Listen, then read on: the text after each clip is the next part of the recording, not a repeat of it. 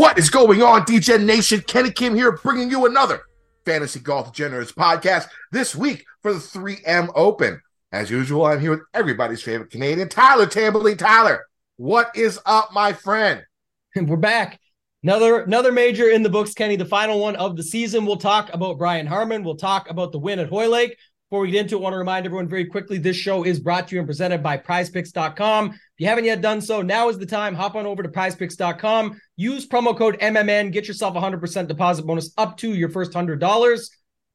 Kenny, Triple H, Hunter, Hoylake, Harman came through, got the job done. Everyone's calling it boring, but we got to talk about X and Degenerate X today because if you want to follow me, X.com. You can follow me at ToeTag and Tambo. We don't have Twitter anymore. They've taken that away from us.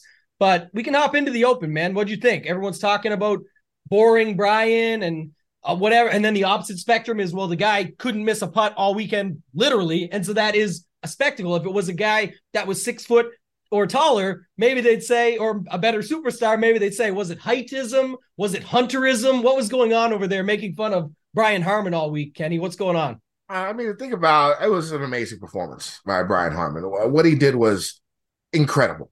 Now, any golfer that wins a tournament by 6 strokes, I mean, there's not going to be any drama, at the end. And that's what everyone's looking for. I mean, like all my friends who are casual golf fans, they were hitting me up like, it's so boring. It's so boring. Well, yeah, when someone's whooping that ass by that much, it's going to be boring, but you have to respect what Brian Harman did because it was pretty fucking incredible. I mean, first off, the course, basically, like, there was a lot of driver being played, but people weren't playing their driver. They hit it in the middle of the fairway. They were like, all right, let me miss left.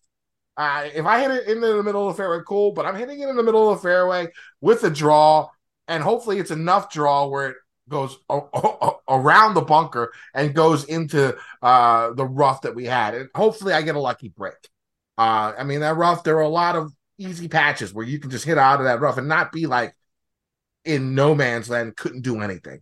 So, I mean, I took a little bit of the strategy out, I thought, of the event. But what Brian Harman did was a little different.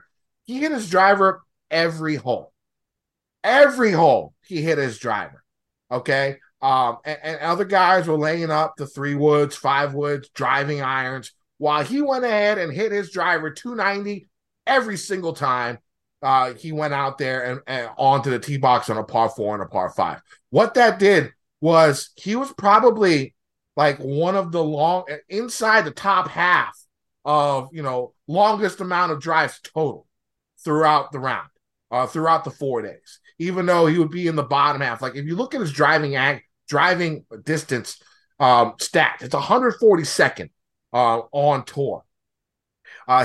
All drives, if you count all drives, because driving distance only counts about 2 to 3 holes a course, an event, because they expect everyone to be hitting driver on that course, on that hole. So they measure the driving distance just for those 2 or 3 holes. And that's how they get the driving distance stat.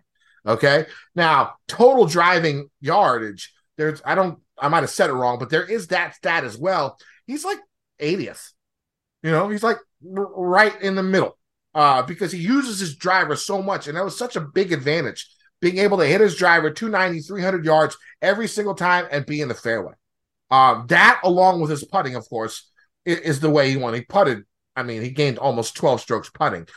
He beat Scheffler by 19 strokes putting. He gained 19 strokes on Scotty Scheffler putting during this event. Almost 20 strokes. And, of course, Scheffler went ahead, finished 3rd, tee to green once again. But what he did was remarkable because there's only been like 5 guys who have won the Open Championship by 6 or more in the last 65 years. Their names are Arnold Palmer, Johnny Miller, Tiger Woods, and then Shane Lowry and Louis Oosthuizen. So those are it doesn't happen that often. The way to dominate an event like that and to do it with no support. Like, okay, if an American is up against Fleetwood, paired up in the UK, you're going to get some shit talk to them. It's going to happen. You know what I'm saying? It's going to happen. But he had like no family. Like His kids weren't there. His wife wasn't there. His parents went on vacation to go hunt for lobsters for this weekend instead of, going to the Open Championship. That's probably how much they thought Brian was going to win the event. They went lobster hunting instead of going to the Open Championship to watch their son. Okay. He had nobody. All right. And he's out there. I loved when he said on Saturday, when the guy said, he doesn't have the stones to pull it off. He's like, I'm going to show this motherfucker. I was rooting against him basically the whole time. I had him in DFS, right? But I mean, I wanted to see one of the big dogs in, or see one of my guys when I had a Hovland ticket. I bet Struck Alive later on. Now, but as the tournament went on, and you heard about all the people talking shit about him in the stands, and then you have the British press trying to make him into this America gun crazy, like a lot of people in the United States. I mean, but they were trying to make him that person when all he does is bow hunt geese and turkeys and deer. You know what I'm saying? He's not going out there doing trophy hunting, killing elephants and giraffes and lions and shit. I mean, I can understand people getting angry about that, but this motherfucker hunts to eat. Now, I did talk to some people in the UK, and they said that hunting is like a foreign language to them. They don't understand why people would hunt. And I don't know if it has something to do with usually the only people that hunt in the UK is the royals, right? They go on their little hunting trips, you know what I'm saying? And maybe that's why it has a bad rap, it's a bougie type thing that people do in the UK. I don't know. You drop a comment. If you're from across the pond, I want to hear your take on why hunting is such a big deal over there and why people don't like it. But in America, there are certain parts of the population where the only meat that they're going to eat the whole year is what they hunt. Now, granted, it's more of the poor parts of the United States, but there's still people like that, plenty of people like that, who literally survive based on hunting. It's not like it was 100 years ago, but there's still people out there, and a lot of people go out there to hunt. I mean, there's holidays. I used to live in Roanoke, Virginia, when the hunting season started. People took off school. There were people that took off work. It was a holiday. It was a big fucking deal. And so I guess that's why. But the way the British press was antagonizing about it, it just pissed me off. And so by the back nine, I was full on board. I wanted to see fucking Harmon whoop everybody's fucking ass, and he did. The guy is okay, it's cliche by now, but he's a fucking bulldog. Okay, he goes out there. You saw it, no emotion, straight face, going out there, doing his job. One of the most impressive performances I've seen in the major in a long time, maybe since Bryson won Wingfoot. It's super impressive. What'd you think of What'd you think of Brian Harmon? Yeah, I thought that was well said. A lot of the stuff, at least, especially with the game plan of what he put together there. I think the thing is, even when it's going to, no matter who it was, I know people say if it was Rory or it was Rahm doing that, they would say it was magical and blah, blah, blah. And they've just done this incredible feat, blah, blah, blah. People are still saying that about Brian Harmon. There's certain sides to it. There's other sides that are saying what I believe is that you can call it boring and still recognize that what he did was magnificent. That's how I see it. It was definitely boring because it was just him. There was not much for him to do. It's tough for chasers in that weather, no matter what they do. No one was going out yesterday and going to throw up, another 63 like Rahm had on Saturday, which was crazy. So you just weren't going to see that. I don't think he was going to make enough mistakes. He would have had to really mess up. It just didn't seem that way, especially after he corrected it pretty early. And once you saw those putts start to drop again, you're like, okay, it's just going to be over. And that's just the way it is. When we had Troon last time, Troon next year, by the way, is where we're going. But last time at Troon, it was Stenson and Phil down to the wire. So you had both guys. So even though they pulled away and there was a weather angle that week and everything that had happened where you were like, damn, this kind of sucks because it didn't suck because you had two guys going at it, an American, very popular, and a European, very popular, going at each other the whole way. And it was awesome because making putts off the green, chipping it in, doing all this stuff that made it exciting. That's the whole point here. It doesn't have, you can say that it was boring or that it wasn't exciting and still call what he did surgical on the course, and the ability to do that with a putter is insane. I think he said it best in the interview afterwards, which they continued, by the way, to ask him hunting questions when it was really, he literally had just won the Open. I don't know which was more offside. Asking Cam Smith a very relevant question about Liv last year when he won. It was like, yes, it maybe wasn't the time, but Cam Smith has come out and said since, I just didn't want to answer it. The guy probably was asking a good question. It was very relevant.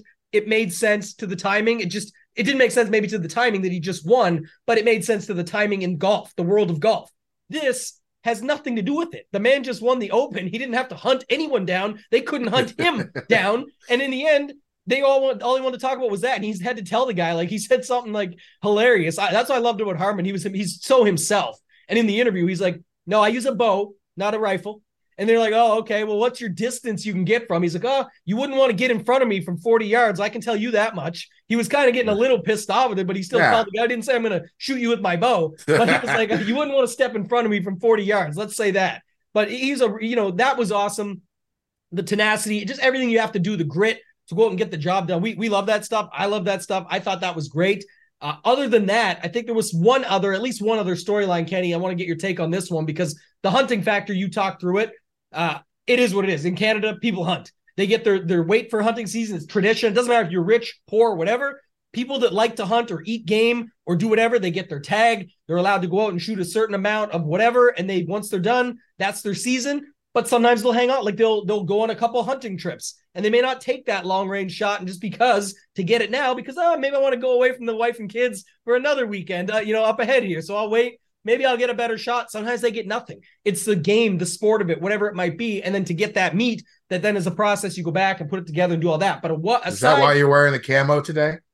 Are you pro hunter with the camo? Pro hunter today, yeah. Pro hunter. I'm still loving what we tipped off the top. Hunter Hoylake Harman of the Fantasy Golf Degeneration X on X Day. Wow, this is setting up for a perfect title when we get off of here. But just in general, one more thing I did want to talk about, then you can open it to whatever you want. The Rory factor. Rory your boy Brandel, which I like him too. He takes so much flack. I know you joked a couple weeks ago on Twitter, like the guy's the nicest guy, all that. I get it.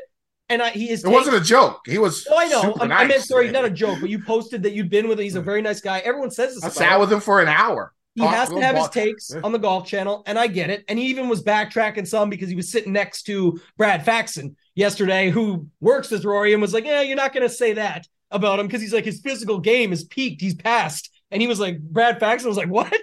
The guy's ripped. Like, the guy's doing fine. He pounds it out there more than anybody. Like, and he's straight with it. He's like, it is what it is. But the take was basically, it sounded like basically people are making out that Rory's not going to win more majors. And this was it. Like, I don't know why. I think what Brandon was talking about was he doesn't have that much time left, which is a fact. He's 36 years old. You know what I'm saying? I mean, he doesn't have, I don't think he has another 10 years of majors to wait to win one. He's 34. Still, I mean, the prime now for golfers is a lot younger. It used to be your 30s was your prime as a golfer. It's not anymore. Now, Rory keeps himself healthy. He keeps his body in shape. He doesn't get injured too often. So, maybe he has a few, of course, he has a few more years left of his prime, but at some point in time, age is going to catch up with him.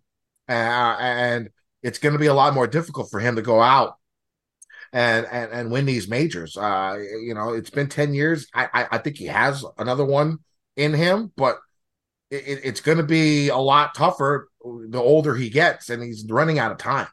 Yeah, golf is hard. I think that's what people have to remember. But I guess there was some sentiment too around this statement is that after the round, he basically said, they were like an interviewer asked him and said, is it just negative people like me, the interviewer said about himself, that think like this, that it's been 10 years, or are you good with it and that's not how you think about it and you just go on with your ways? And he literally answered it and said, no, he said, I don't think about it like that at all. He said, I think about going and winning my next FedEx Cup, my next Ryder Cup, Dubai. My next race to Dubai. And then people give him shit for that. But it's like, I think that is, and I'm not even a Rory stan. I never talk good about this guy, never stick up for him, nothing. I just think it was funny, like the instant backlash. The guy's been crushing it in majors. There was a tweet out today, an X, whatever the hell you want to call it. So you don't think he deserves any backlash for not winning a major in 10 years? He does. I just don't think, I think it's all piling up for one time. What else can he do right now. And like yesterday, he didn't choke it away or something. He had no chance. Like he just didn't get there. Again, there's only 4 majors on the year. The guy literally just won the Scottish Open last week. Again, don't compare it to majors. I'm saying he's playing good golf. You just don't know when your hits are going to come. And I think the mindset needs to be what he has. You need to wipe the dust off and say it's another top 10 and I move on. It's all a legacy thing anyway. So many people have 0 majors and will never, ever get one in their life. And that's just the way it is. There was a tweet out today. I think Kyle Porter posted it, compiling Data Golf's information, basically saying like X wins versus what they actually won. It kind of made a lot of sense. Rory almost balanced out even. Brooks has a little bit overachieved because he's won more majors than maybe he could have or should have. But again, comes down to a little bit of luck and variance as well in these cases. And people always want to get on, oh, he can't close and all this. What if Rory got lucky in some of his earlier majors? Maybe you're not supposed to win them that young. Maybe you're not, those things, bounces went his way versus now. And I'm not sticking up for him about the 10-year thing. I'm saying people are announcing him as almost as if he's dead when he's got like 8 top 10s or something, or 7 top 10s in his last whatever. Oh, he's averaged almost 60% top 10 rate at majors since his last major win, which is insane. It's incredible. And the Data Golf information shows he's still closed as many as he's supposed to. Okay, I understand that. I understand it. But do you think that, if he does not win another major, is his career a disappointment? Does it affect his legacy? Yes, on the pedestal of everybody else. But in the meantime, what we said about when this happened before, he goes and wins the Players. And people you're not getting huge credit for that anymore. But I'm saying he didn't win a major. Because majors are what people judge people on, Sure. But and that's not wrong. That's not wrong. I don't think that's wrong either. Yeah. The guy hasn't won a major in 10 years. He won 4 in a span of 3. Okay, and everyone thought he should have. He's won a lot more than most people can do in their whole career. Would you rather have Brooks' career or Rory's career then? I'd rather have Brooks. Yeah, give me 5 majors. Yeah, I guess that's how you look at it. I bet you Rory wouldn't trade his career for Brooks's. I don't know. I wouldn't. If I'm Rory, I want to answer this if I'm in Rory's shoes, not me, because we don't even play golf. My point is, if I'm Rory, I don't trade my career for Brooks's just because the major caveat that he has. I first of all know that I'm right there anyway. I know that I'm 1 away from winning the wraparound or whatever. And then on top of it, the career Grand Slam. And then on top of it, he feels fine. At 34, he answered it like that. And he said, look, man, he basically said the truth. And I think the reason I take it away is because a lot of people that watch this podcast also play DFS or bet or gamble, whatever they do that we want to relate it to. And like for me, playing DFS full time, I'm looking at it like it's the same way for me. If I want to win the Millie Maker last week, there's only 4 all season long. If I don't win the Millie Maker, I'm still going to I'm going to try to get the 100K scores, the 200K score. I'm still going to try and get to the live final, win the championship there. There's other stuff. And those you can call the live finals majors too. So we get a few more majors throughout the sports. But I guess his point was, if he what happened? So he just won the Scottish Open. He wins the FedEx Cup. They win the Ryder Cup. And then everyone's still going to say, yeah, but he hasn't won a major in 10 years. Go ahead is what he's saying. I hear where you're coming from. I hear where others are. I think he's saying, go ahead and say that. I'm still racking up shit, and I still am who I am at 34. It is what it is. What else? He's had an excellent career, but it's going to be a mark on him if he doesn't win another major. If he won 4 majors by 24 years old. He's not done, though. He's not done. I'm just saying if he does not win another major, it's going to be a humongous disappointment. I think his career will be a disappointment. Yeah, for winning 4 majors. I think he is still disappointed in himself. He wants to close more of those majors. No shit. He's an ultimate ultra competitor at the highest level, biggest name in the game, that sort of thing since Tiger, all those factors. But I'm just saying the mentality and what the original point was, without moving it too far, was saying people acting like he's done because he didn't win another chance. He's not done. He's got chances. It's just the last major. I think he'll win another major. Yeah, he'll be right back in the mix at Augusta. Oh, yeah. I think he'll win another major. Yeah, people are saying, I didn't hear people saying he's done. I think just people, maybe you saw that. I didn't see that. The sentiment seems to be not that he can't ever win another one. He's literally 34 and still playing great. It's just they keep tacking it on because it's just another year that ends without Rory with a major. That's why I brought it up, and it's fair from that perspective. The only reason I'm sticking up or saying a little bit on it is that I just thought it was a bit much. Some of the angles with Brandel, the conversations around what else is he supposed to say? He can't go back and try and win the Open again. It's over. You're interviewing him after 72 holes. He has to turn his mind to what's in front of him now to add more to his legacy as he can to then stay in form to come back in April and try again at the Masters when the next major comes around. That's literally all the guy can do is keep moving forward. Yeah, of course, yes, and he's going to do it. He's going to be in contention again. I think he'll win another major. But the people that are saying if he doesn't win another major, that his career is not as good as what it should have been, I think they're 100% correct. Yeah, I think that would be true. I just think he has a lot more time than people are giving. Oh yeah, I think he does too. That's all. I think he's probably got another 5 to 10 years where he could be a force and still compete and win another major. I do. So there's still plenty of time for him. I see your point on that. But if he doesn't get it done, it's a disappointment. There's no doubt in my mind. A couple of other things before we move on. But going back to Harman, I thought the most important stat that Harman had was he had 6 bogeys throughout the entire round. He had 4 birdies on the next hole on 4 of those bogeys. Yeah. Huge bounce back. And did you hear the stories about Brian Harman? The first one about Fowler, you talked about last week, where he almost fought Fowler in a college match because Fowler left the green in a head-to-head and didn't put the flag back in. It was in the match play of the tournament they played. And Fowler just moved on and disrespected him. I don't think he kicked his ass. He kicked his ass on the course. No. I meant like he wanted to whoop his ass, mentally. Yeah. He didn't do it, but yeah. And so I thought that was a good story. But the story about how he got his nickname in college might have been the most hilarious thing I think I've ever heard in my life. I mean, I don't know if you heard this, but I guess it was him, Brendan Todd. Brendan Todd, Swafford, all those guys were on Georgia. Henley. All those guys were Georgia guys, and they were driving a big van to their match, and there was this big SUV just riding their ass on a one lane road. The SUV finally just passed them, and a couple of miles ahead, they stopped at the gas station and they saw the SUV, and so I guess the guy steps out of the SUV and he's like a humongous, 6'6", 300-pound, bald-headed, scary-looking guy. And Brian Harman steps out and just starts grilling him, And then the guy says, "What are you looking at, cockbite?" Yeah. And so everybody called him Cockbite for the rest of the time he was in college. I think that's a great nickname. I'm going to be calling Brian Harman Cockbite from now on because it's fucking hilarious. But yeah, the Open, it is what it is. We talked about Rory. Scheffler did his thing. Rahm, again, faded on Sunday. Hovland faded on Sunday. Fleet, Jesus, faded on Sunday. And then you saw the guys who came up. Tom Kim getting back to it. Wyndham next week. The one worry I have, of course, is didn't he sprain a ligament? Didn't he pull a Dustin Johnson? It's like a grade 1 tear or something. Yeah, he slipped. It doesn't sound good, but he played amazing with it. He played fine. I'm just a little worried about that for the FedEx Cup playoffs. And then, like I said, other guys who I thought played well. Straka was amazing. The Euros that all finished top 10. Matthew Jordan, who was the club member who finished 11th. I thought Hideki really impressed me. I thought Sung J M really impressed me. Anything else before we move on from the Open Championship? The John Deere Classic. Did you see that tweet I posted out? Because that's actually crazy. Spieth wins the John Deere Classic, goes on to win the Open eventually. Zach Johnson goes on to win it. Brian Harman now goes on to win it. And this year's John Deere Classic winner, Sepp Straka, right behind him, second place this year. So maybe keep that in mind. There's your new narrative, Kenny, is you gotta win the John Deere Classic to win the Open. It used to be the week before. And they take that big ass jet across the pond to get that shit done. All right.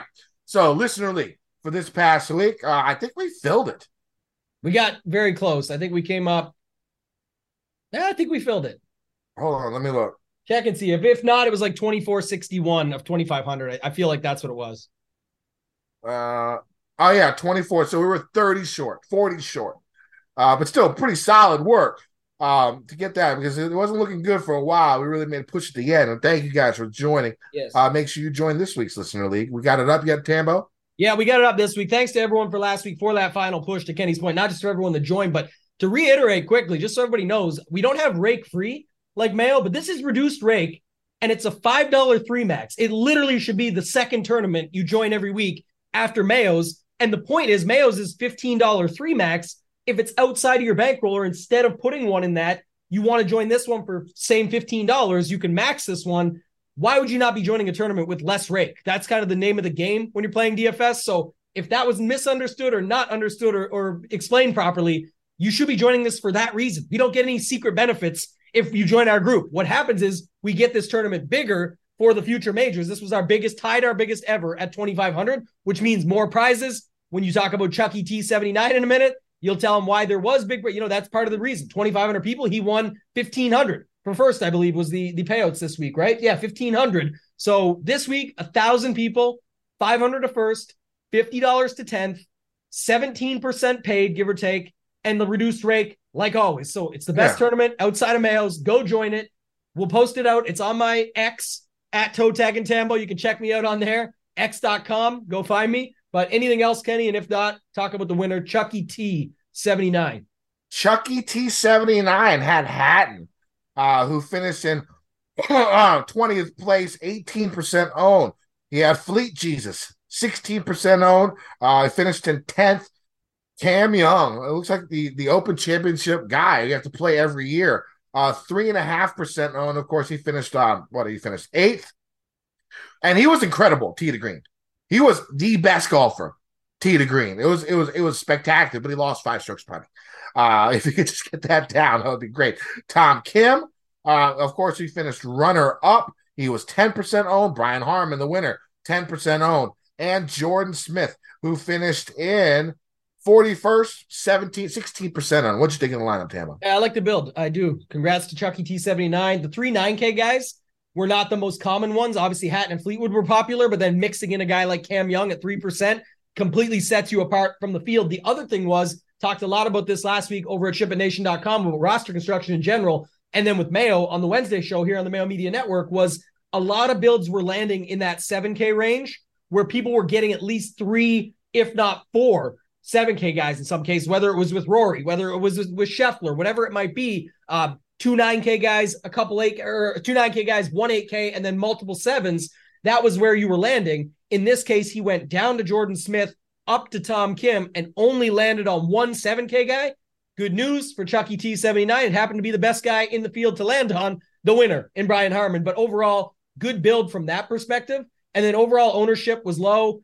Mixing it up with a 17, 16, 16, couple guys right around 10%, and then your 3%er to get that leverage at the bottom. Overall, just a really good lineup. So Chucky T79 is into the Tournament of Champions, which we'll have news on soon. And then also the 3-man with us this week, Kenny.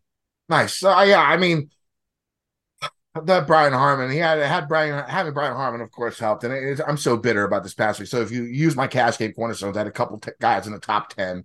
All 4 made the cut.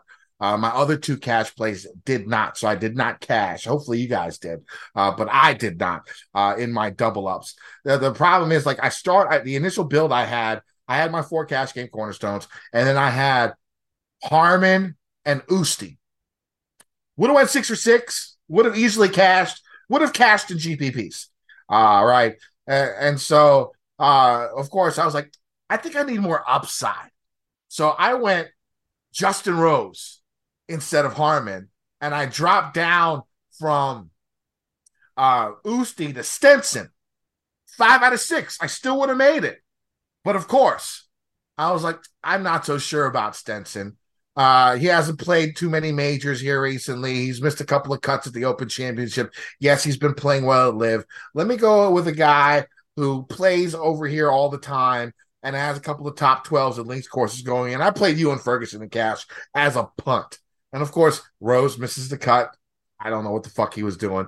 And Ferguson misses the cut. So instead of having 6 for 6 with my initial build, which I shouldn't have fucking touched, of course, I go 4 for 6 and don't win a goddamn thing. So that was my week. It sucked. How did you do last week? Moral of the story is don't tinker, because going to those guys, you just had no need. Like, the original build you have was awesome. That you mentioned Harmon and Usti. Like, rounded out. Harmon and Usti. It was Rory, Fleetwood, Connors, and McIntyre, and then finished with Harmon and Usti. Would have went 6 for 6. Would have cashed. Yeah, really, interesting. Just the way it goes. I get how it works. I know what you're doing. You're testing your theories and going through them. I do the same in single entry and all that. My main slate, not good. Showdown, really good. Saturday was a nice day. Got 30, almost. It was up there in the main for a while. Ended up getting a another mega ticket so I can make up for it. My 2 mega entries did not cash. So that was a shitty part of last week. That you sucks. get those tickets, you get them in. You want to at least cash. When's the next mega? BMW? I forget if it's BMW, but it's in August. Yeah, they are going to run something for one of these tournaments. I'm hoping it's the what's the BMW 70, right? Yeah, 70. Yeah, should be for that one. So yeah, I'm hoping that's the case. I got to go look at it after, but I was still happy to get that. It's just a makeup. Maybe I could run it up next time and win the millie to round out the year. But either way, fun week overall. Like I said, always love the majors. In the end, Harman ran away with it. Magical performance, but we're on to the 3M Open, Kenny, and I will be there Saturday, Sunday this week. I'll be on the 18th hole in a booth, in a box with DraftKings. So I'm definitely excited for that. Nice. One of these days, you got to tell your hookup at DraftKings to hook me up too. Make it a 2-man trip. Let me go over there and go with you. We will party down. You know how I roll. We know where we're partying next, though. Maybe not the first one, but definitely we're going to be at President's Cup. All right, Montreal, I'm going to be in there. I'm already looking up strip clubs. Yeah. Already looking up strip clubs in Montreal. We are going to have a blast. All right, let's get to this week. The PGA Tour heads to Minnesota for the 3M Open from TPC Twin Cities. The first 2 years the event was held here, it was pretty much a birdie fest. As the golfers that finished top 10 averaged around 23 birdies a week. The last 2 years, a little bit more difficult because of windy, firm conditions. It looks like it's going to play somewhere in between, maybe even be closer to the last 2 years, because it looks like the course is going to get baked out with 100-degree weather all week. I mean, we're recording this on Monday at 5 o'clock. It's raining right now, I think, over there. But they don't see any other rain until Saturday. And it's like 100 degrees tomorrow, Wednesday, and Thursday.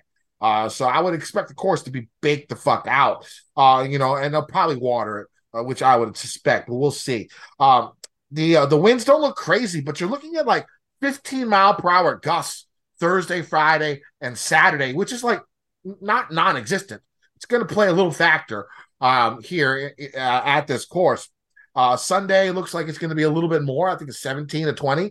And again, I'm doing this weather report on Monday, so everything can change. Make sure you check back Wednesday. Look back at the weather on Wednesday to make sure you double check. Now, this course has also been used on the senior tour in the past, and the old guys literally crush this course every year. Average winning score of -21. Now, the PGA, of course, they adjusted the course a little bit for the big boys, adding about 300 yards of length, 100 mature trees. They cut down the fairway width. When the seniors played here, the width average was like over 40 yards. So, the fairways are still going to be above average and even with the trim down. It's not surprising the course played easy. As the PGA, the first couple of years, as the PGA Tour usually likes an easy setup when adding a new course into the rotation. Hollis Cavner, he's a 3M Open executive. He agreed with the PGA Tour on this one.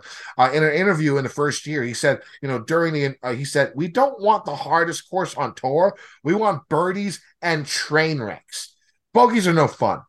Train wrecks are possible with 27 water hazards on the course, but the leaders the first couple of years were able to avoid this as there weren't too many scores worse than bogey by those that finished in the top 10. Now, again, because of the wind, there were a few more train wrecks the last couple of years. You could see by the winning scores, I think it was -15 a couple of years ago, -17 last year. And last year, there was less than 10 golfers that finished double-digit under par. Like I said, with the current weather conditions, on Monday afternoon, I still expect the winning score to be mid-teens. I think we could see as the winning score. Now the course. Let's get to the main course. The Arnold Palmer designed TPC Twin Cities is a 7,450-yard par 71, 4 par 3s, 3 par 5s. The length of the course is a bit deceiving since the course is played about 1,000 feet above sea level. All shots will go just a little bit farther than normal, which will cut down the actual length of the course. Also, there are many tee boxes in different yardage locations, so the PGA has free reign on how long or how short they want the courses to play each round. The par 5s are on the longer side, but golfers with above average length could reach in 2 due to the altitude giving the ball a little bit more juice. The par 3s will be some of the most difficult holes on the course. All but the par 3 fourth hole will play over 200 yards. The par 4s vary in length with 2 under 400 yards, 4 between 400 and 450, and 5 between 450 and 505 yards. Scoring will need to come on these par 4s for golfers to be in contention. Of the golfers in the top 10, the first 2 years, the majority shot -7 or better on the par fours. Now, the last 2 years, the par four scoring wasn't as good overall in the top 10, but it was still strong compared to the field. Now, off the tee, golfers will see tree line fairways that are above average in width, with fairway bunkers in the landing zones and water in play on many, many tee shots and approach shots. Strokes gained off the tee looks like it was a fairly important stat in 2019, as 8 of the 12 golfers in the top 10 gained at least 2.2 strokes off the tee, and Bryson and Wolf, of course, a couple of the longest guys out there, finished top 2. Then 3 years ago, Thompson and Long finished top 2. Both weren't anywhere near the top of the field in strokes gained off the tee, but relied really heavily on their putter. The last 2 years, once again, we saw strong off the tee numbers for the leaders. I think approach game, especially from 175 to 200 and 200 plus, birdie making prowess, strokes gained off the tee, and good drive percentage are some stats that I think we should key on this week. The trees aren't bunched up like we see on most East Coast parkland courses, and there is a lot of room between the edge of the fairway and the tree line. Golfers who miss the fairway will most likely have to deal with 2.5 to 3 inch rough, though if they miss wildly, they're going to have to deal with trees and water. On approaches, golfers will see greens that are above average in size. The greens are fairly flat, surrounded by rough, bunkers, and water, with most having a runoff area only in the front of the greens. The grass on the greens is pure bent grass, Stimpmeter rating 12, 12.5. Tambo, what are you looking for in the golfers this week? Looking at a lot of what you talked about there, I think, I'll get the stats up, just going through them. You talked about good drives, again, one of the things at this place, but forget stats for 2 seconds, the possibility of the high variance that we're going to have here with the water. You talked about it, if it bakes out a little bit. Like last year, I think it was only one guy. I think it was Finau was the only guy, all 4 under 70. There's definitely the blow up holes. You talked about the train wrecks, that sort of stuff. And then the overall fact that, usually in the first couple of years, there was a lot of birdies. Last couple of years hasn't been as many. It was what we talked about pre-show, just going back and breaking it down a little bit as we were on here live recording. So really going to come down to strategy. Want to see where the ownership goes. It is pretty interesting because we do have sort of that setup where a bunch of names at the top that we could make a case for. The middle range, though, is where you're taking your stabs on guys that you want to go back to a Hadwin, a Glover, a Poston, guys like that. And then at the bottom, the 6K range is back to normal and everything like we had before last week. And by the way, too, 7K range, Kenny, back up to almost 50 guys versus last week, remember, was only 30 guys total with the change in pricing. So this week, nobody under 6K, nobody over 10.9K. That's going to shake some things up, but we can get into these tiers. We've got Cam Young down to Matsuyama. What are you doing up top with the Matsuyama? You said really impressed you last week, and then you got Finau, last year's winner, and Cam Young, who you also said top in the field last week, right? On approach, I think tee to green in general, off the tee, just absolutely crushed it. So what are you doing in this upper range? Hideki's going to be my first cash game cornerstone. He has a top 10 here in the past. He did withdraw here last year, but I'm not worried about that. Again, his 13th place at the Open Championship really, really impressed me. He is not a good links player.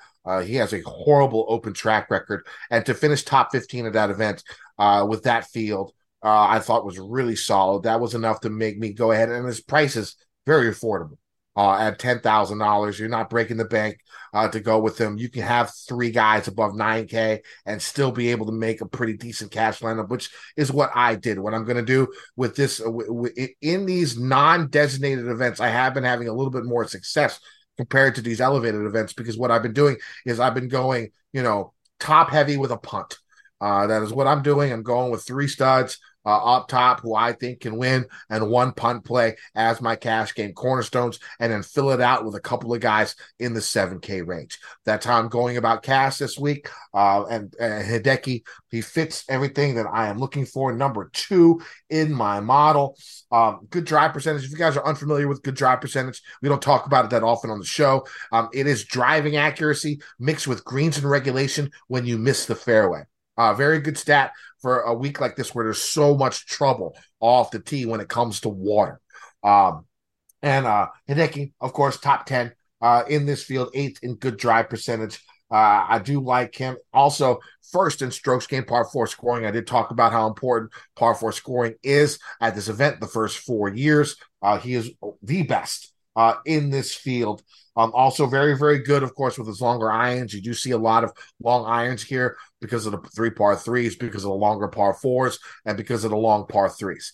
You're going to see 6 to 7, shots from 175 plus, maybe even more, if they decide to, really go for it on the par threes. So I like Hideki. He's going to be my first cash game cornerstone. I really like Sung J M. Like I said, same type of narrative that I have for Hideki. Again, the guy who has lost a half stroke to the field every single round he has played in links.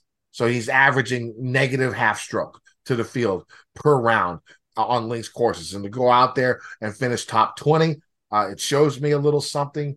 I have Tom going out there and finishing runner-up, maybe gives him a little motivation.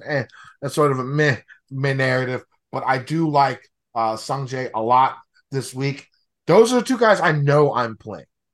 Outside of that, I'm thinking about Cam Young, but if we're seeing like 23, 25% Cam Young, I think it's a pretty easy fade for me, and hopefully he just hits it in the water 17 times when he does that. Yeah. But that would be my hope. What do you think, Tambo? Yeah, definitely possible. Yeah, the interesting part, like Hideki definitely stands out on paper. You talk about all the stats across the board. You pull anything, just go what he's been doing lately. Top 5 in almost everything out there that we were looking at from your stats perspective. Like I said, even number 1 in those par 4s. Really impressive week last week. It looks like the injuries could be behind him, hopefully. Obviously, the game is better when Hideki is healthy, so would love that. I like the Sungjae factor too. The thing I worry about is with where the narratives go this week with those two up top, Kenny. Like Cam Young, it's all the stats off last week. I think people didn't want to bet Cam Young at 14-1 this morning when they woke up, so they would rather play him in DraftKings. He's 10-9. He's easy to fit. There's so many punts you can fit him with. I'll talk about the alter ego of this later on. I mention this all the time. People say, do you ever bet a guy and then not play him in DFS or vice versa? I don't think people loved waking up this morning and betting Cam Young. I think they'll love to still play him at 10-9. And the reason is the stats make sense. From last week, he's got his game back a little bit. People are going to look at it from that perspective. Now he's in a much weaker field. This is a time to go out and get your first PGA Tour win. By the way, shout out to the Batman, I like to call him. Akshay Bhatia got the job done last night in a playoff over Patrick Rogers. We forgot to mention that earlier, but talking about another guy to go out and get his first win, Cameron Young should be fired up for that this week. Sahith, another guy down there, lots of guys, but a couple that come to mind are at least those two. Finau coming off a miscut, but the win here last year, the fact he plays so well in these weaker fields as a whole, all of that, again, it feels like, at least to me, my guy Sungjae is going to go overlooked. I know he's overpriced. I don't mind that. Again, people will perceive it as overpriced because you're paying up at 10-3. But in this field, I mean, this might be what Sungjae needs.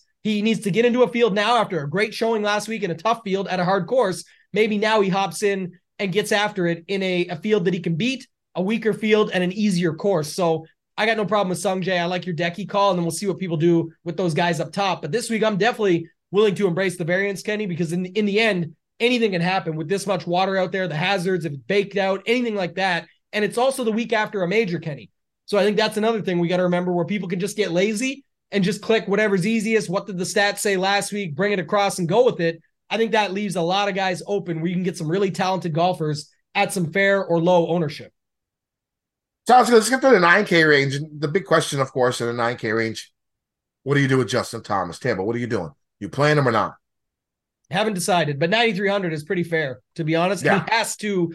This was another thing we didn't talk about, the Harmon, the Ryder Cup factor. He played his way in now. He's, as of now, again, he has to get through the whole playoffs and hang on up there. But there's a guy that, like this guy who you're talking about, Justin Thomas, man, he's making it really tough right now on Zach Johnson. He has got to do something down the stretch, but he looks completely lost. Like last week. Well, here's the thing. It's not even just the Ryder Cup.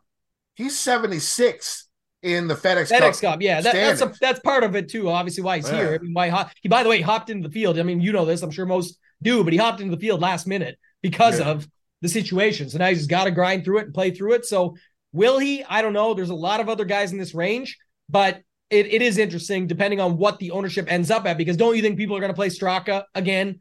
Grillo again, Aberg again, like Woodland is getting love. I get it. Like it makes sense. Woodland's getting love. That sucked because he was my sneaky play in the 9K. I do love some Gary this week. They can't all be owned, but I'm just saying when you look at it from, when he played here 2 years ago, 11. Well, last week didn't do anything crazy, but I know people were betting him at 33. So sometimes that does translate over at least a little bit. It'll be spread out here, though. I think there's one guy that I'll talk about in a minute that most won't go to here. But what else are you doing in this 9K range?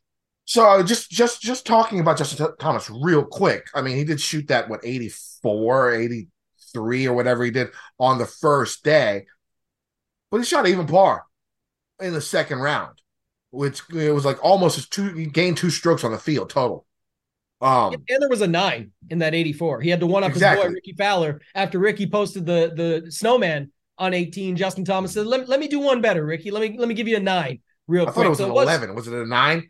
Okay, it maybe was pretty maybe it bad. was worse. I thought it was a 9. Yeah, it was pretty bad. So I think I'm going to give him the benefit of the doubt. We'll see. His ownership is going to be really interesting. I have no idea what people think about what he's going to do. I can't wait to see the ownership projections on Wednesday night. But my second cash game cornerstone, I'm going with the youngster. We've seen younger guys come out here play well. I mean, DeChambeau was sort of known by 2019, but Wolf was in there. You saw him come in, win this event, not win, but come in second at this event. And I think I like Aberg's game off the tee because he's long-ish and he's fairly accurate. I really like that about him, and he's what is he, above average with his approaches. But I mean, if he can get that, if he can hit it 315, 320 off the tee and hit fairways like he did a few weeks ago, like I think he has a really good chance. He's only missed one cut while he's been on tour. I think the future is bright for this kid. I got no problem using him on an easier course, easy-ish course. We'll see how it actually plays out. But of course, where you can get 20 birdies, 22 birdies in a 4-day round. So I do like Aberg. I thought that, again, one of the strongest people off the tee, scores a lot of DraftKings points, above average putter. So he's going to be my second cash game cornerstone. I got to go back to Giuseppe and GPPs. The guy is playing exceptional golf. He's actually the ranked number 1 in my model, which I've never seen Sepp Straka be number 1 in a model before, but he is. His iron game's been strong. Tons of birdies, lots of DraftKings points, really good on par fours, 4th in good drive percentage in this field. Really love him. And again, like I said, I like Woodland this week. Again, another guy who can hit it long with a really good drive percentage. If you just wanted to make a stat model with strokes gain approach, strokes gain off the tee, good drive percentage, and birdie or better, you could just do that. That would be good enough. Me, I like to make these mutant, crazy, insane type models with like different stats from like different periods of time. It's some crazy shit. That's the way I like to do mine. But a nice simple model, you can do it with that. And Woodland, long, good drive percentage, solid iron game, excellent off the tee. Of course, he's great. One of the probably the best in this field with long irons from 175 and above. I really do like Gary Woodland. I didn't like his number. I might change my bet. I might cash out. I had Glover 35-1, which is a horrible number, but he's playing so well that I might switch that to Woodland. Let's see if they let me cash out. But those are the guys I like in the 9K range. Who do you like? Yeah, I was just going to say the other guy I was going to add, it's like you just said, that line is what I was talking about earlier, where with Steven Jaeger, I woke up and I saw he was like 35-1. I'm not sure why. The guy also doesn't win, so why would he have the same odds as guys that win, like you talked about with Woodland, a major champion, all these other factors, regardless of the timeline and when it was. But for me, with Jaeger at 9,100, I mean, maybe people play him. I don't know. But when you see the 9th at the John Deere, the 13th at the Rocket Mortgage, but then you see $9,100, a lot of people probably frown at that price point. I would have to guess when you've got JT, Gary Woodland, Aberg, Straka, Grillo, all those guys. And then when you get down in that upper 8K range, people are talking about Hadwin, Digala, Keith Mitchell, all these other dudes. So not the best showing at the CUDA from my guy Jaeger. I think it was like 30th or 34th or something like that. But in general, a guy I always like to play, and I think his game could set up well for. He's been really good on approach, and the stats look pretty solid as well. Top 15, top 20, top 10 in a lot of the stats. We're looking at 11th par 4, 10th in birdies, top 20 in approach, and some of the proximity ranges and stuff like that. So I just think in general, Jaeger could be a guy here at 9,100. And if people are That's playing, just your dude. You love some Jaeger. I'm going to get you a Jaeger machine. If it was that, pump the Jaeger during the show. But that would be that. We should get that sponsor, by the way. But that would be when I was talking about Sung Jae Im. because Sung J M outside of last week, there's not a lot really to go off. I mean, second tier last year, I guess people could go off of that maybe, but he's also 10-3. What I'm saying is I don't want to bet Jagger at 35 or 40 to 1 to win this tournament. So I'll have to get my exposure in playing him at 9,100. And I'm hoping that because he's outside of the Best Buy pricing, he's a $910 TV, not an $899 TV on the shelf. People are like, I'll just get that one for $899 over there. That's what I'm hoping happens. And in that case, at 9,100, I actually like Jagger. So he's a guy, for me, Straka still looks really good. And then Aberg, like you said, if he hits fairways like he has been doing, how is he not just in the mix? And these guys are just playing so good right now. Guys like him, ADDC, again, another top 7 or whatever it was on the Korn Ferry Tour. The guys at the Barracuda that we saw up there that were in the mix, like the Gerards, Batia going to get in the win. Like all these young guys these days, man, they're just ready to go and good to play. So I don't mind your Aberg call either, even if he does get steamed a little bit. Also, Straka is another cash game cornerstone. So those are my 3 cash game cornerstones up here: Straka, Aberg, and Decky. I'll go on to the 8K range, Tambo. Yeah, also JT just committed to the Wyndham as well. So he's already locking down for next week also. So he's really hoping to put something up. I just saw the tweet that he... I mean, how embarrassing would it be if he doesn't get into elevated events next year? Yeah. You got to make it to the top 70, right, to play in the elevated events or something. It's something like that. I don't even know. Get to like the top 50 for the guarantee. Yeah, something like that. Yeah. And because that's what Mark Hubbard's brother Nathan keeps saying, how it's like, oh, if he, my brother's in the top 50 to 70, but he might not still get in, and he's really in a bad spot. It's like, well, I mean, he creates his own destiny, first of all. Second of all, he's got lots of opportunities. So he's still going to get a lot of tournaments that he's going to get to play in. And he's in this range. So we can talk about him. I actually like Mark Hubbard. Talking about him right now at 8,300. Glover should be popular at 8,200. Norman just won. He got the job done last week, Vincent Norman. And now this past week, he was at the Barracuda and he was in the mix. I don't know where he actually ended up finishing, 25th. But the win the week before was pretty incredible stuff down the stretch. So Hostler made some really good shots this week. And the Cuda, I was watching that after. That was the nice thing about yesterday. Once the Open ended, you could watch a great little finish here with this tournament. But Spawn, Thigala, Hadwin, I think are all going to be, interesting plays up there. Rogers feels like a lot of heartbreak after he got the old Paul Casey on the last hole right into the divot and then couldn't do anything with it like Paul Casey at the Players. Hate that rule, but, it is what it is. So probably Thigala, maybe Spawn. I like Poston, Hubbard, and then I think everybody likes Glover. So 4 or 5 guys for me in this range. Kenny, what are you doing with this 8K range? Yeah, when we get to the 8K range, that's sort of like Hadwin. Sort of a sneaky guy. Again, good drive percentage is solid. Really good on par 4s. Doesn't make too many big mistakes. Had a runner-up less than a month ago. So I do like Adam Hadwin. I like Killer Keith. Again, another one of those guys who can hit it long with good drive percentage. Looking at that with his couple of missed cuts in a row, I'm not going to look too far into that. I guess one of them was the Scottish links course, and then the other one was he had to fly back from Scotland to Reno to play last week in the Barracuda and missed the cut as the favorite. I think he'll be very low owned. I like him as that low owned play down here. Maybe a good pivot off Lucas Glover, who is going to be popular. I mean, the guy has 3 straight top 6s. There's no doubt that he'll be a popular play. JT Poston's been playing very well. Also, this 8K range is not like dirty guys, like shitty guys. I mean, JT's got a chance. He's won a couple of times on tour. I like it.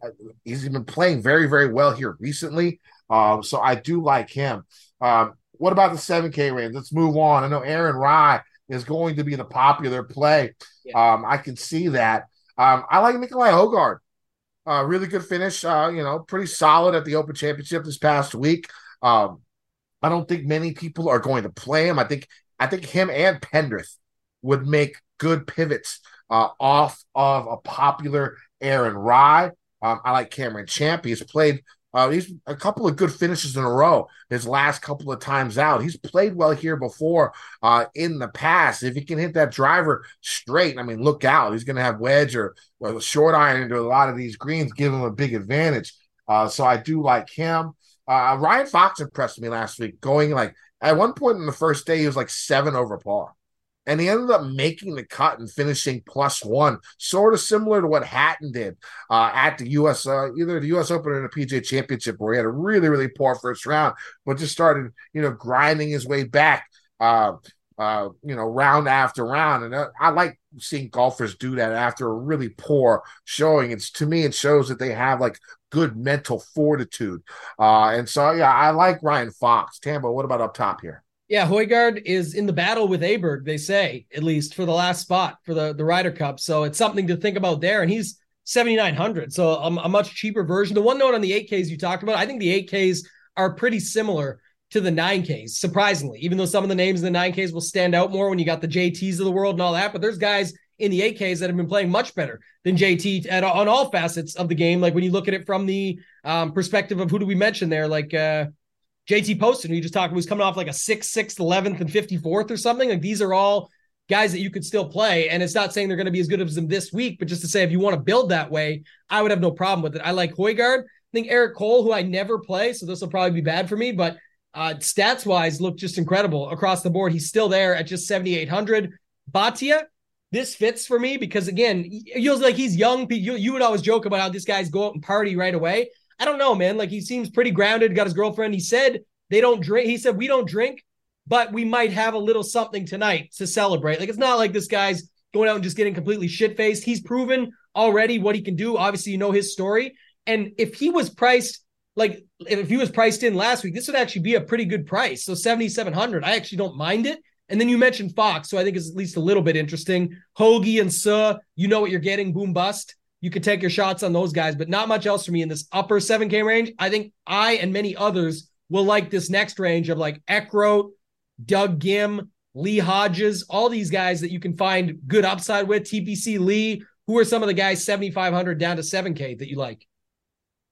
Yeah, I mean, Ches Reavie interests me. Cates Lee interests me, but I really like Doug Gim. He had that really nice run of play. The last couple of months he's played well here in the past, so I can get behind him. I like the fact that he doesn't make too many big mistakes, especially off the T10th in good drive percentage, top 10 in bogey avoidance in this field. I do like that about him. So I like Doug Gim. I'm playing all the Koreans, like TPC Lee. I'm going to go back to him this week. It's just this one's more just of a feeling. When it comes to his stats, he hasn't looked good, but the guy is a 2-time winner on tour, and he's 7,300 in this field. And the events, the 2 events he won, of course, is in the same place.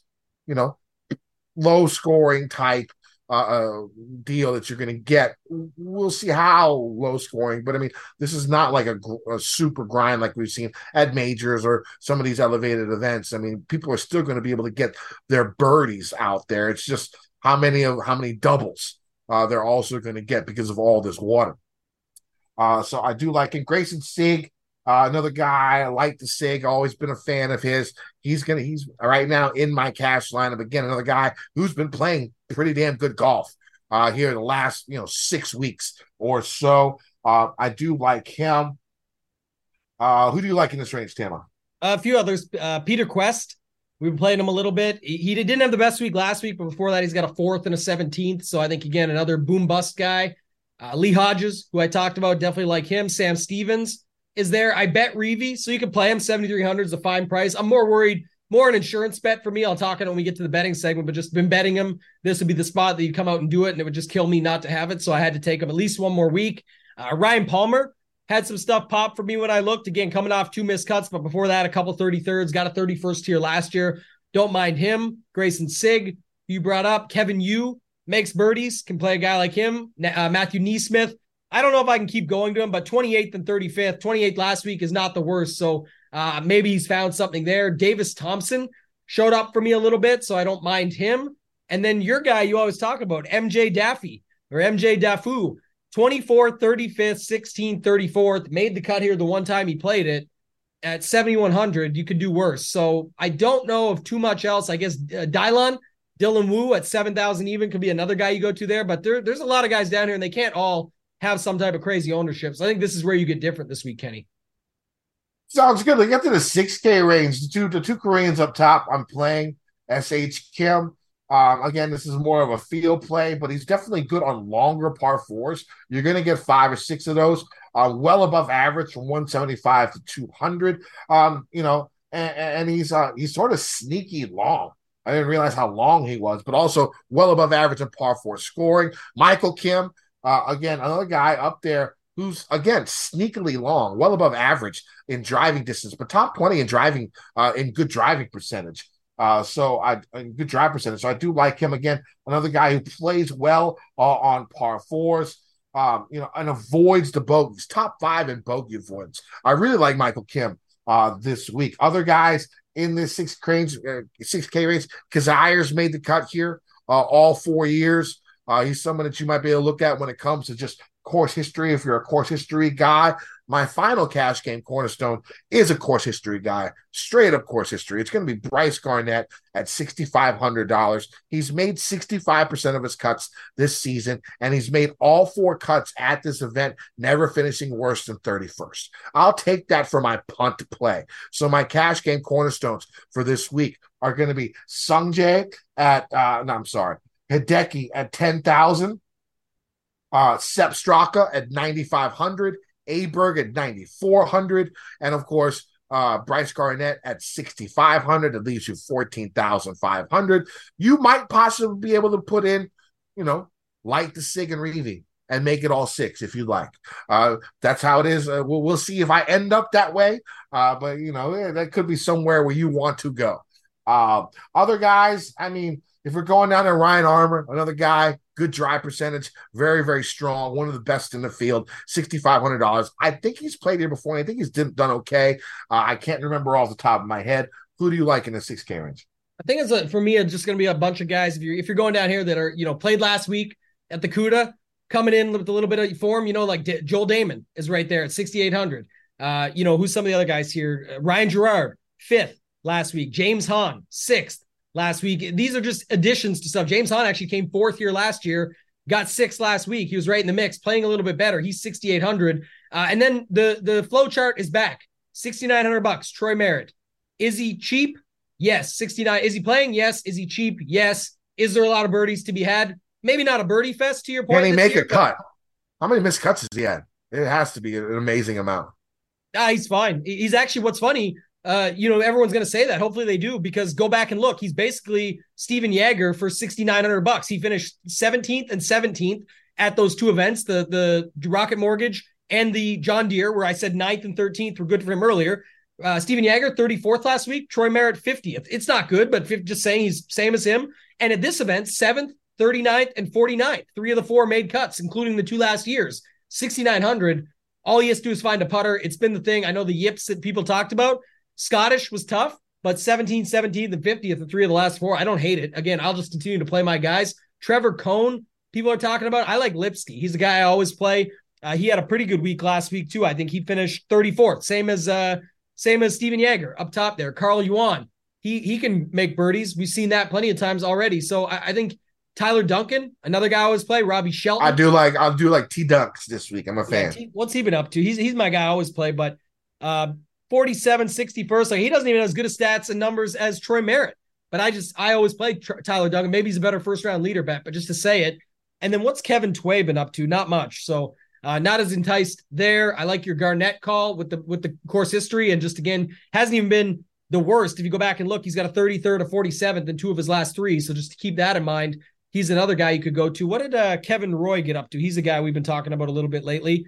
20th last week. Again, not going to play all these guys, but just to say it. And then where did we see Zach Blair get 2nd? He's a guy that I thought of immediately. I feel like we haven't seen him since, but maybe he's played events and I just don't recall. But is he playing this week? Yes. Okay. It was a 2nd at the Travelers, then some missed cuts at some of those easier events, though. So it worries me a little bit from that perspective. But again, not saying you got to go. Travelers was a designated event, so it was. That was why it was a big deal for him. It was that probably got his ass into the playoffs. Yeah, it's huge for him. He got the biggest paycheck he's ever made for like a career, I think, a season in like one event or something. It worked out. I forget what the numbers were, how they broke it down, but it was definitely a huge event for him. But Robbie Shelton maybe was the other guy. Might have said him already, but just going back, I was just pulling up his stuff to see real quick. Nothing crazy though for him either. So, like, again, some of these guys are just popping. I'm thinking little bit different on some of these guys, but I don't think I'm going to go crazy down here with how many guys we mentioned in that low 7K range, where we know in the sevens, the ownership is basically Doug Gim, Eckroat, Aaron Rye, and then pretty dispersed and pretty light on some of those guys at the bottom. So I think you're fine without even having to go in here for the most part. Yeah, I agree. Those three guys are probably going to be the high, and Ches could be up there. Ches could be popular in the 7K range, but outside of those four guys, I don't think you really do have to worry about too much ownership unless somebody really gets steamed up as the week progresses. We'll have to see. Anybody else? So let's move on to bets.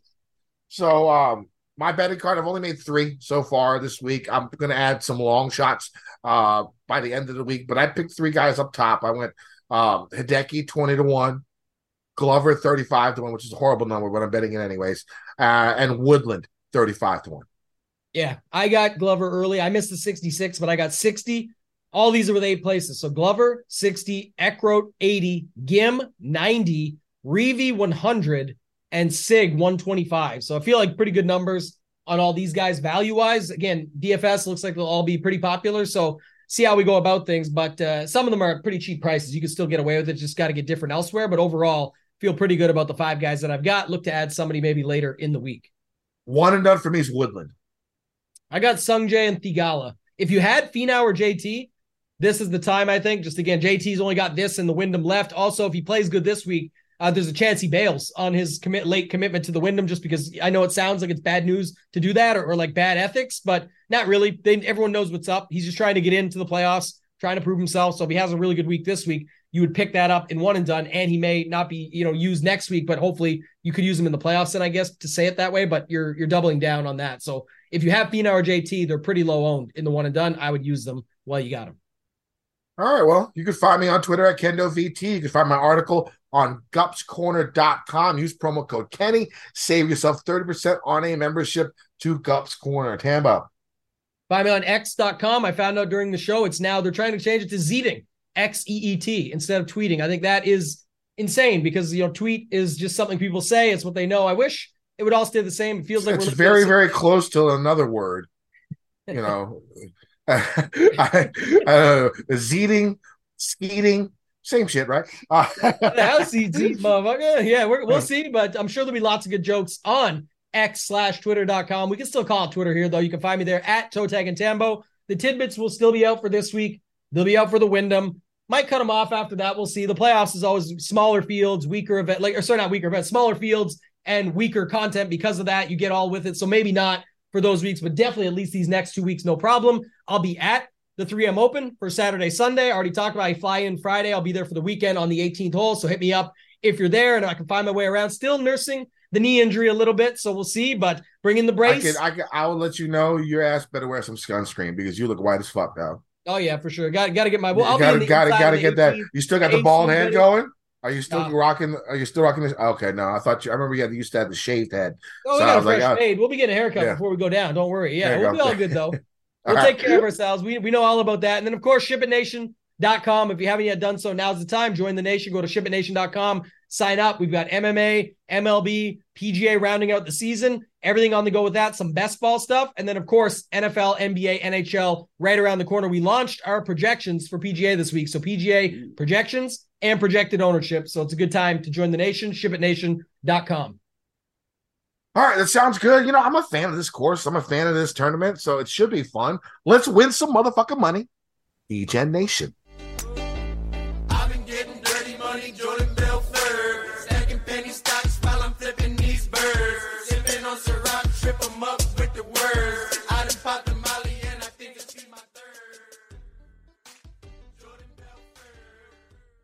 Everyone is talking about magnesium. It's all you hear about. But why? What do we know about magnesium? Well, magnesium is the #1 mineral that 75% of Americans are deficient in. If you are a woman over 35, magnesium will help you rediscover balance, energy, and vitality. Magnesium supports more than 300 enzymatic reactions in your body, including those involved in hormonal balance. From functional medicine doctors to mental well-being and female hormone experts, we all know that magnesium is the one mineral to improve all aspects of well-being and health. But which one? Magnesium Breakthrough from Bioptimizers, the trusted choice recommended by leading experts with 7 best-absorbed forms of magnesium to ensure your body receives the support it needs for overall well-being. Go to bioptimizers.com/balance today and use code BALANCE10 for 10% off. Support your journey to wellness at bioptimizers.com/balance. Magnesium Breakthrough from Bioptimizers, your foundation to optimal health and vitality. This is the story of the one. As a maintenance engineer, he hears things differently. To the untrained ear, everything on his shop floor might sound fine, but he can hear gears grinding or a belt slipping. So he steps in to fix the problem at hand before it gets out of hand. And he knows Grainger's got the right product he needs to get the job done, which is music to his ears. Call, click Grainger.com, or just stop by. Grainger, for the ones who get it done.